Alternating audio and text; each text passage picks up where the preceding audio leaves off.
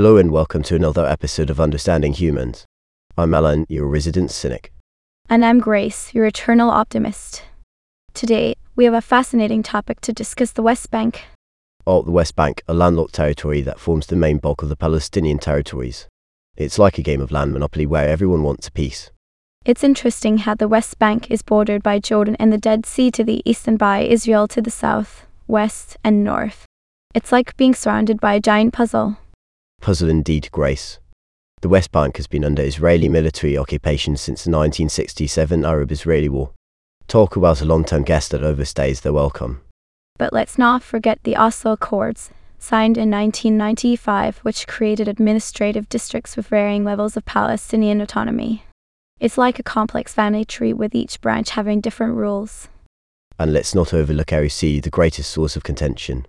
It accounts for over 60% of the West Bank, and some say it was intentionally created to make the two-state solution impossible.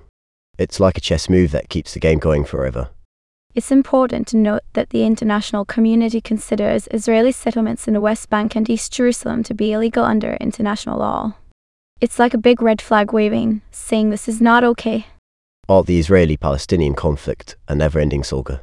It's like a soap opera with no season finale in sight. Recent news articles mention the fear of Middle East supply disruptions due to a Hamas attack on Israel from Gaza. It's like a ripple effect that impacts everyone. Well, if there's one thing we humans are good at, it's creating problems. But hey, at least we keep things interesting. That's true, Alan.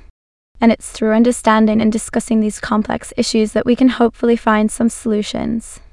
Right you are, Grace. So, folks, that wraps up our discussion on the West Bank.